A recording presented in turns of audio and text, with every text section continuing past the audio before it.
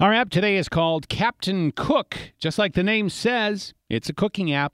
It can help you with meal planning for whatever diets you might want to follow. You want just a regular menu? You can. You want vegan? It's there. There's a version of the Mediterranean diet or a vegetarian diet.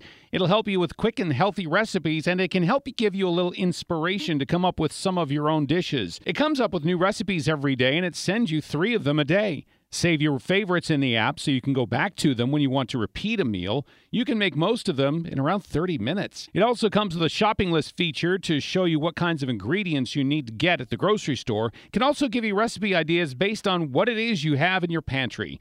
KptnCook, KptnCook. It's a free app on iTunes and Android with a subscription model for a pro version. From the 24-Hour News Center, I'm David Rankin, News Radio 1080 KRLD. TuneIn is the audio platform with something for everyone. News. In order to secure convictions in a court of law, it is essential that we conclusively. Sports. Shot clock at 4. Doncic. The step back 3. You bet. Music. You set my world on fire. Yes, and even podcasts. Whatever you love, hear it right here on TuneIn. Go to TuneIn.com or download the TuneIn app to start listening.